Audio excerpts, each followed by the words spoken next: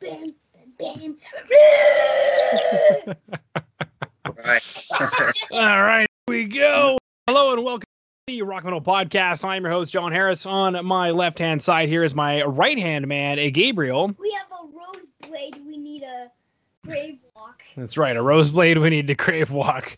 And Grave walk. yeah, and today on the Rock Metal Podcast, we have Violent Life, Violent Death.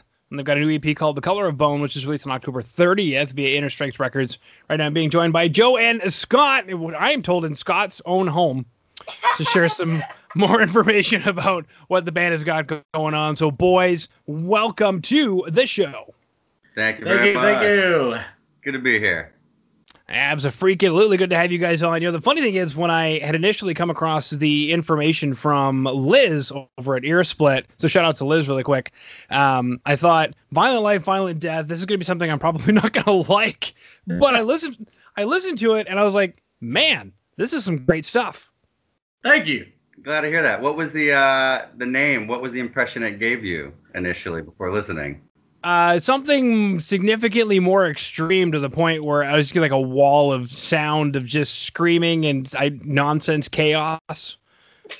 Yeah, you hear that? We gotta turn up the turn up the chaos. Yeah. Yeah. All right, we gotta do a little better. It's good to know. Exactly. Beautiful. But speaking of which, Roseblade. What is this track about? What is a Roseblade?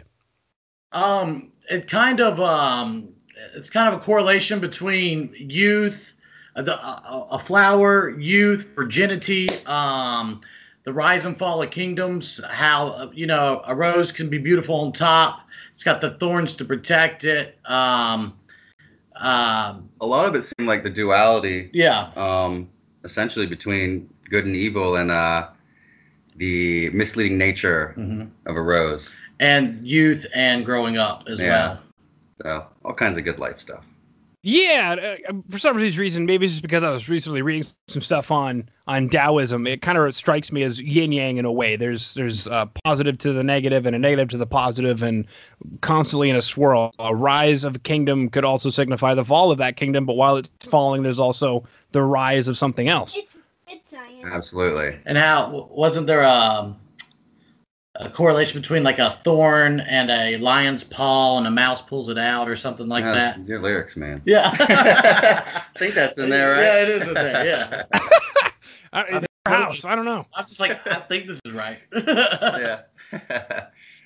Yeah, and musically, it was actually the first song that we wrote coming off of our prior EP. Because of that, I feel like, especially the first half of it, has a little bit of the feel from Sadness Reigns, our prior EP, and then the last half of it signifies, or kind of could represent, like the newer style we're going through. So I guess in the song itself, it kind of has the duality as well, in the writing and sound and all that too. So it all kind of worked out a nice little happy accident, I suppose. Yeah, But, I just say riff rules or riff doesn't. yeah. So I write. God gives me the green or red light. A lot of times I ignore it, though. I'm like, I'm writing this anyways, jerk. Pretty much. Yeah. You're going to like it, I promise. Well, I mean, something you mentioned there was what I like to call the breadcrumbs of the previous record. Either songs that didn't make that record that are revisited, or just, I don't know, the way that the previous album or EP was written is still kind of a part of the band's writing style. So I call that breadcrumbs. I guess, how far into this particular EP did the breadcrumbs trail? Did you guys know it was breadcrumbs when you were writing it, or was it more obvious towards the end of the writing? Kind of more, I don't know. We kind of started writing the song. We wrote the song way earlier, too, than the other one. So I want to say that song was starting to be written around July 2019. And then we didn't really write another song for the album till around December or so. So we kind of had in mind the idea to get a little bit darker and more intense than the previous record. Scott really kind of pushed me to do the opening with Roseblade, just in a super thrashy, just upbeat, kind of deal. And I don't know. I mean, we just kind of write, and there's not like a whole lot of planning, maybe a little bit, but a lot of the good stuff that happens kind of just happens by accident, honestly. That's true. I heard the word upbeat in there, or the term upbeat. You can't be a violent wall of sound if you're upbeat. Yeah. All right, not to confuse with ska. But, Yeah. we'll sub out the term upbeat for aggressive. How about that? Aggressive. There we go. Beautiful. Aggressive upbeat. Now, something you mentioned was the writing. I don't know, did it start in July and then take a break, or was it kind of like, as you mentioned previously, oops, a happy accident, here's this song, and then don't really know what to do with it, we'll just hang on to it, and then formal writing, I guess, started in December. Yeah. So that song was kind of written as a standalone, July, August, and for whatever reason, I think we got Tired of playing our old stuff. which is always a constant problem. No, but I think we got it started to get involved with the cover, so we did No Effects. So we kind of took a break from writing for the new album, did that No Effects cover, and then the rest of the album picked up writing in December and basically went December through February. And we were actually kind of worried that Roseblade did not fit in with the rest of the album sonically. But I think looking at it back, it worked out really well. And I think it's a good song that kind of signifies the duality between the new sound and the old sound a little bit. Okay. Now, is the duality something that is a theme throughout the entire EP, or is it just in this one song, aside from a new sound versus old sound, that will be present on the EP? We expand on some ideas that we found in Sadness Reigns and made them a little more prevalent, like some of the talking vocals. What do you call those? Where you just have those big open chords stuff. Yeah, really just try to make things have more of an air to it, more open and all that. Our first two albums were very just like in your face all the time, and that's kind of always been a theme with us, and we figured that would get kind of monotonous after a while. And so with Sadness Reigns, we kind of started experimenting with different darker sounds, a little bit more open, not so aggressive all the time. And going into The Color of Bone, we wanted to take the darker elements from Sadness Reigns and really just beef it up big time, and then kind of give a huge punch like we used to have in our previous records. Okay. Are you guys happy with that? Do you feel that you guys did a good job doing that? Absolutely, I think so. Yeah, I'm super proud of that album. So. I mean, Scott hates everything. I hate everything. No, I think it's awesome. I think it's our best one. I know everybody says that, but I personally, it's my favorite stuff we've written. So I can't be any more happy with it. So yeah, every album we just try to grow. Try not to repeat ourselves too much. We want people to see a progression. Or even we want to ourselves, display progression. It's something that we want to do with songwriting and lyrics and all that anyways. So try to keep things different. Not too different, though. Yeah, I mean, it's not too terribly often that a band as heavy as yourselves comes on, and the first thing that comes out is the duality or the misleading nature of a rose. So poetic. Yeah, I used to just... Very poetic man I used to just cuss lyrics. Now I'm like, oh, God. Too old to just cuss the whole time. Real deep, lots of metaphors and stuff, man. SAT words and stuff. I'm like, what is this? I gotta look these words up, man. The thesaurus is your best friend. Yeah. There we go. Now, something you guys mentioned was writing the EP into like January, February. Then obviously in North America, shortly thereafter, chaos hit, and a lot of things have happened throughout the rest of the year. Was it an interruption to the plan, or did you guys make the best out of what happened with coronavirus this year? How has the year gone for VLVD? It's been wild, man. Obviously, it messed up a lot of stuff we had planned this year. We had some tours and stuff like that we wanted to do, and just playing out as much as possible. So March, always been a goal. March 8th, we finished our little run with Iron Price and Gloves Off. So we got done. That was our last show. It was in Manassas, Maryland, Virginia. And then like a week later, everything just shut down, and we were like, well, we were supposed to record, so they kind of just all recorded separately. It was pretty interesting. Yeah, that was the one positive thing about this, is it gave us a lot more time to really sit down and focus on the production and writing and all things recording with the album. Usually we feel kind of rushed and stuff deadlines and this and that, but with the world being shut down and all that, it gave us a time that we wouldn't normally have to really focus on making the album just really as good as possible. So, and I would like to think, or we feel we accomplished that. So that's really been the big positive. Yeah. And it's given us some time to like beef up on just like other types of content and stuff like that and merch and all that, and just having to get creative with these times, man. So it's been interesting. Really hoping that shows come back sometime in the near future, though. Yeah, but who knows with the shows thing. Yeah, I mean, when this all started, I had no idea. Like, it was March. And I was like, yeah, we'll be fine by June, whatever. Yeah. And here we are, like 8 months later, man. So I don't know. We'll see what happens. Mm-hmm. You mentioned being able to focus more on the production and writing. And so one of my questions was going to be, well, if you guys had the time, did it come down to a choice of maybe coming out with a full album, or did you guys just really want to make sure that you had, I'm trying to see how many songs again are on the EP 455, that these 5 would just be complete, total, solid bangers? That's always kind of been our theme. That's always kind of been our theme. We want to write all good songs, no fillers. Hopefully we accomplish that goal, and to really come out with new material every year. It's kind of different than a lot of bands do. Typically, a band will come out with a full length, maybe like once every 3 years with 10 or so songs. So we figured if we can give people 5 to 6 new songs every year, and show some kind of growth too within that time period, then I think that we see that as a positive. So one day we'll do a full length. Honestly, I just it's so hard, like a lot, man. It's so Writing 10 songs for an album, I'm like, oh my god. You guys had mentioned independently recording. Was it all fed into somebody in a studio somewhere to do the final mixing and mastering?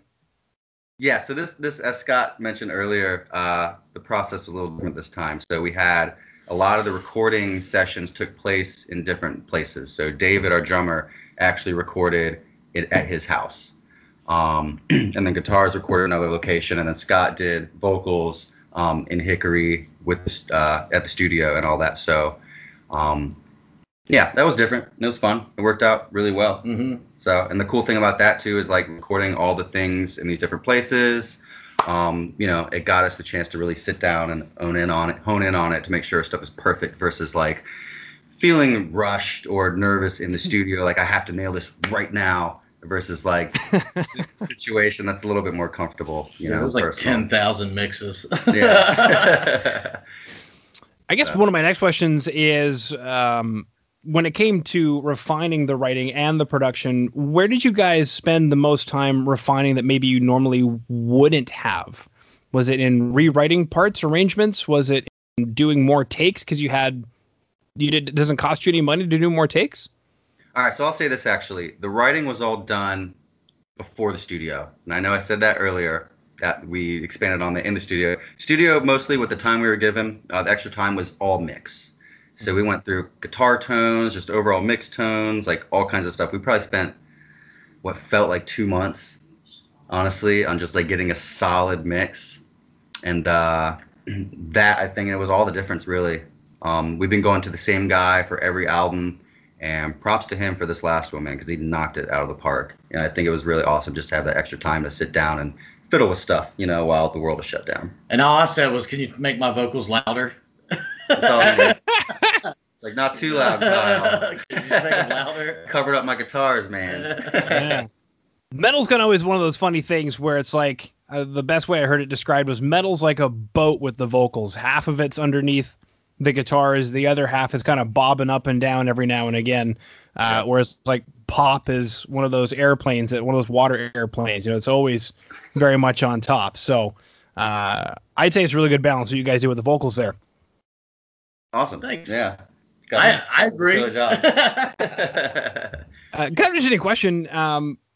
Why the choice to do the vocals in a studio but the drums not? Or was it where the drums was recorded treated? Are you asking why were they done in separate areas? If I heard correctly, you mentioned that the drums were done in a house and the vocals were done in a professional studio, unless I misheard that. Yes, that's correct. So David, our drummer, recorded the drums in his basement. Okay. So, and this is back when things were super locked down, shut down for COVID, and people literally weren't leaving their houses. And we couldn't even go over to other people's houses. Yeah, traveling to other people's houses was limited. Everyone was kind of really on edge. So David actually really took the time to research and fine-tune recording his drums, not for the first time, but I think probably more of a in-depth time than he has, if that makes sense. But and he did a fantastic job with that too. And he was super happy as well, because usually he'll get in the studio and kind of feel rushed and all that. Whereas opposed to this time with all the other instruments and all that, he was able to really sit down and mess with it. And then he'd send me a mix and I'd be like, nope, change this, this, and this, and this. And fantastic job though. So I'm glad that he got to really have that opportunity at his house, just sit down and just really immerse himself in it. Yeah, because he got to actually write a lot of parts that we wouldn't have thought of to do because he had all the time. Yeah. To like really feel the music as opposed to just being like, I got to do all this in one day. Okay, you know. Yeah. Mm-hmm. Yeah. Yeah.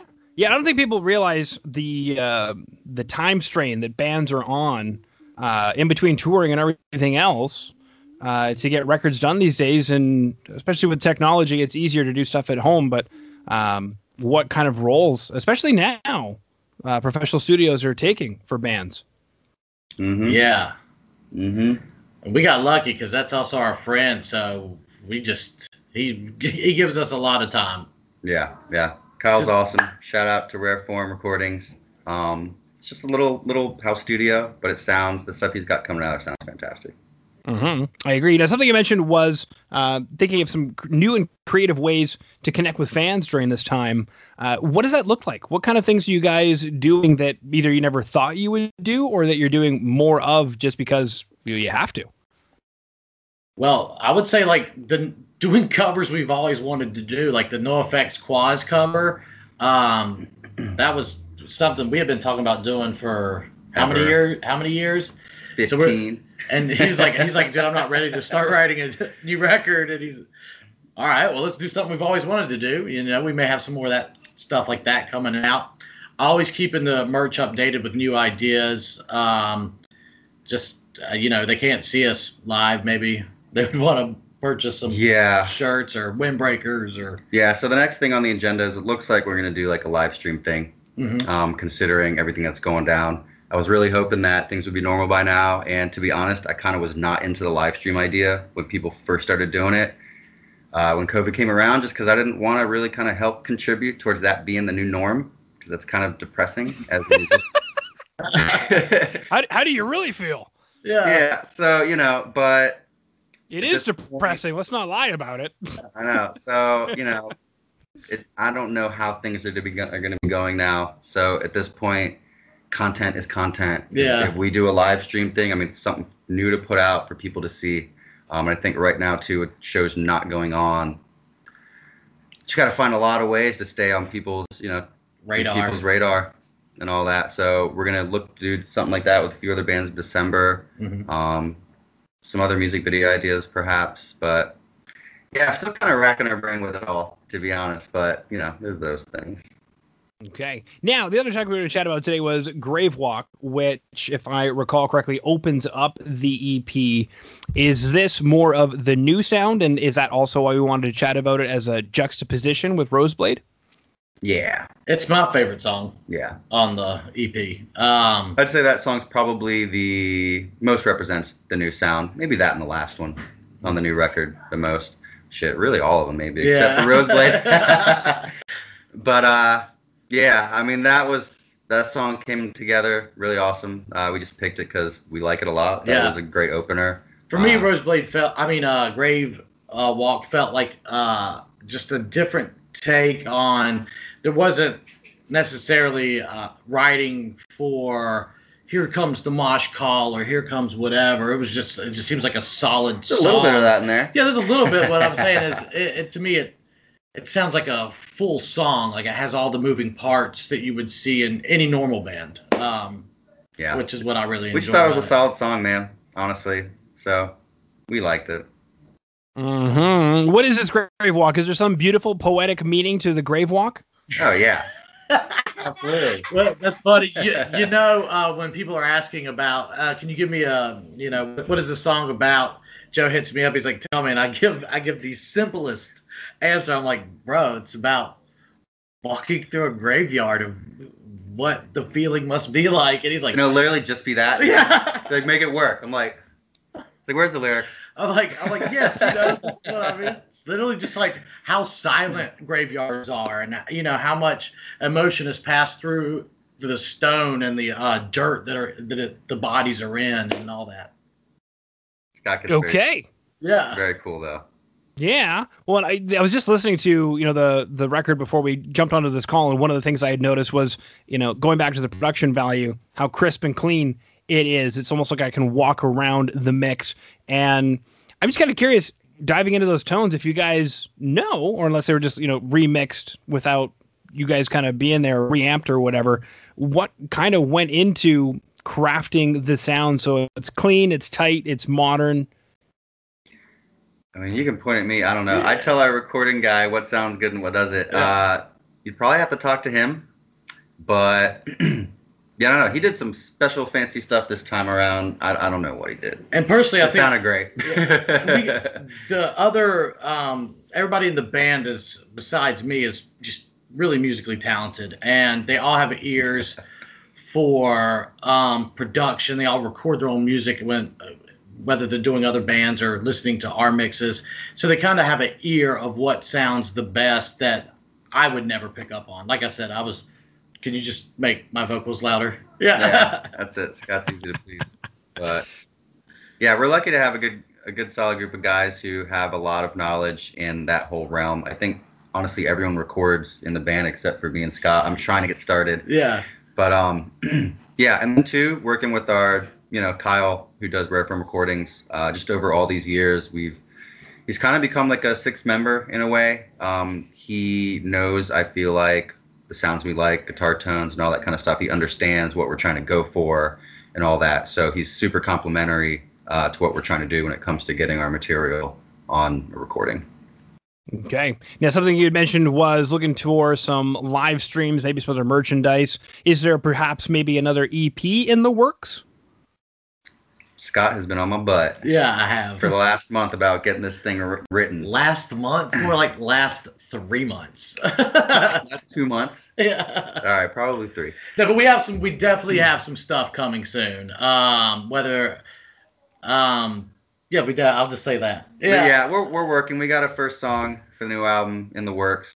We have decided, however, to take a little bit of a pause on that, and we are doing a cover song, which we are super, super excited about. I don't know how much about it we want to say. Yeah, we'll see how it sounds first. We'll see it's going to sound fantastic.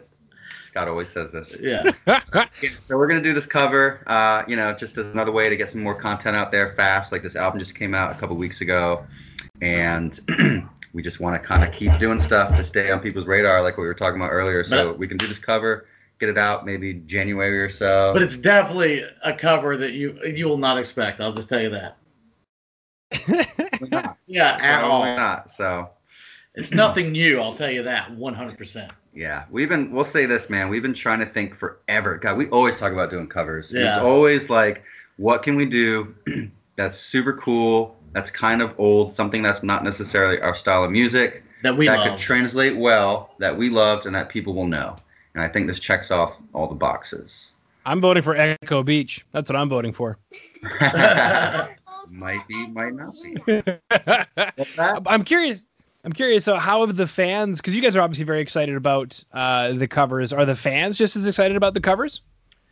We just kind of drop it on them. Like, I don't even know if anybody's ever listened to that NoFX Dying Degree Quad song, like in their youth or growing up. Maybe. So, I mean, the NoFX cover's got a pretty good amount of plays on Spotify. Mm-hmm. But really, we kind of just did that for us. Like, we've been super huge NoFX fans forever. I mean, we were real big into the whole skate punk scene in the late 90s and all that. Mm-hmm. And we've just been talking about that through multiple bands we've been in over the years of covering that song. So we finally felt like it was time and we owed it to ourselves. And so we did it. If people like it, if not, whatever. Cool. Yeah, cool. Awesome. All right. Well, we've chatted about Roseblade, Gravewalk, the EP, The Color of Bone. We've chatted about how this year has gone for you guys, what you've been up to, what you've got coming up, those dreaded live streams. Next will be drive-in concerts. You guys will be doing drive-in shows. Oh. And I even saw Flaming Lips is doing the whole like Bubble. everyone's in a bubble. So maybe Oh, we'll boy. take some looking into that. I'm not doing that. Imagine playing drums in the car. Yeah, playing drums in the car. Perfect. All right. Did I miss anything that you guys wanted to chat about? I don't know. Anything else? Not that I can think of. Interstrength Records has been awesome. They got some new releases coming up with some of our friends. Yeah. That's got Nuclear Desolation. Did it get released or is it getting ready to get released? That's actually coming out on a week from today. Yeah. Okay. So, yeah, shout out to Interstrength. Jason's been awesome, and he's been snagging up a lot of North Carolina talent, too, as well. Like Scott said, Nuclear Desolation, Basilica, and more. There's a lot of talent in North Carolina. So I guess, we'll shout that out. Yeah. Kyle. Yep. Excellent job recording. Yeah. So, Ear Split. Yeah. Yeah. All that good stuff. All good stuff. Okay. Perfect. I just thought of barbecue. You mentioned North Carolina. I just thought of barbecue. Yeah, ours is the best. You're correct. It's pretty good. Yeah. Beautiful. Is there, excuse my ignorance, is there like a North Carolina, South Carolina, difference between barbecue? Vinegar base versus mustard base.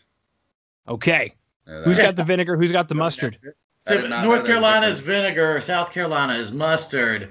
What I'm about to say is probably sacrilegious, but the South Carolina mustard sauce is tight. Yeah. But I love the vinegar too. It's just I don't ever get the South Carolina sauce, so it's always new to me. Yeah, I don't know nothing about any of that. Yeah, so it's fantastic. Yeah, mm-hmm. Eats like 600 chicken nuggets a week. So I do. Good diet, a lot of protein, cheap. Exactly. Beautiful. All right. Well, then, boys, that concludes my question. So I wanted to thank you guys so much for coming on to the Rock and Roll Podcast today. Absolutely. Thank you very much for having us, John. It's been awesome. Hey, go ahead and stop, please, sweetie.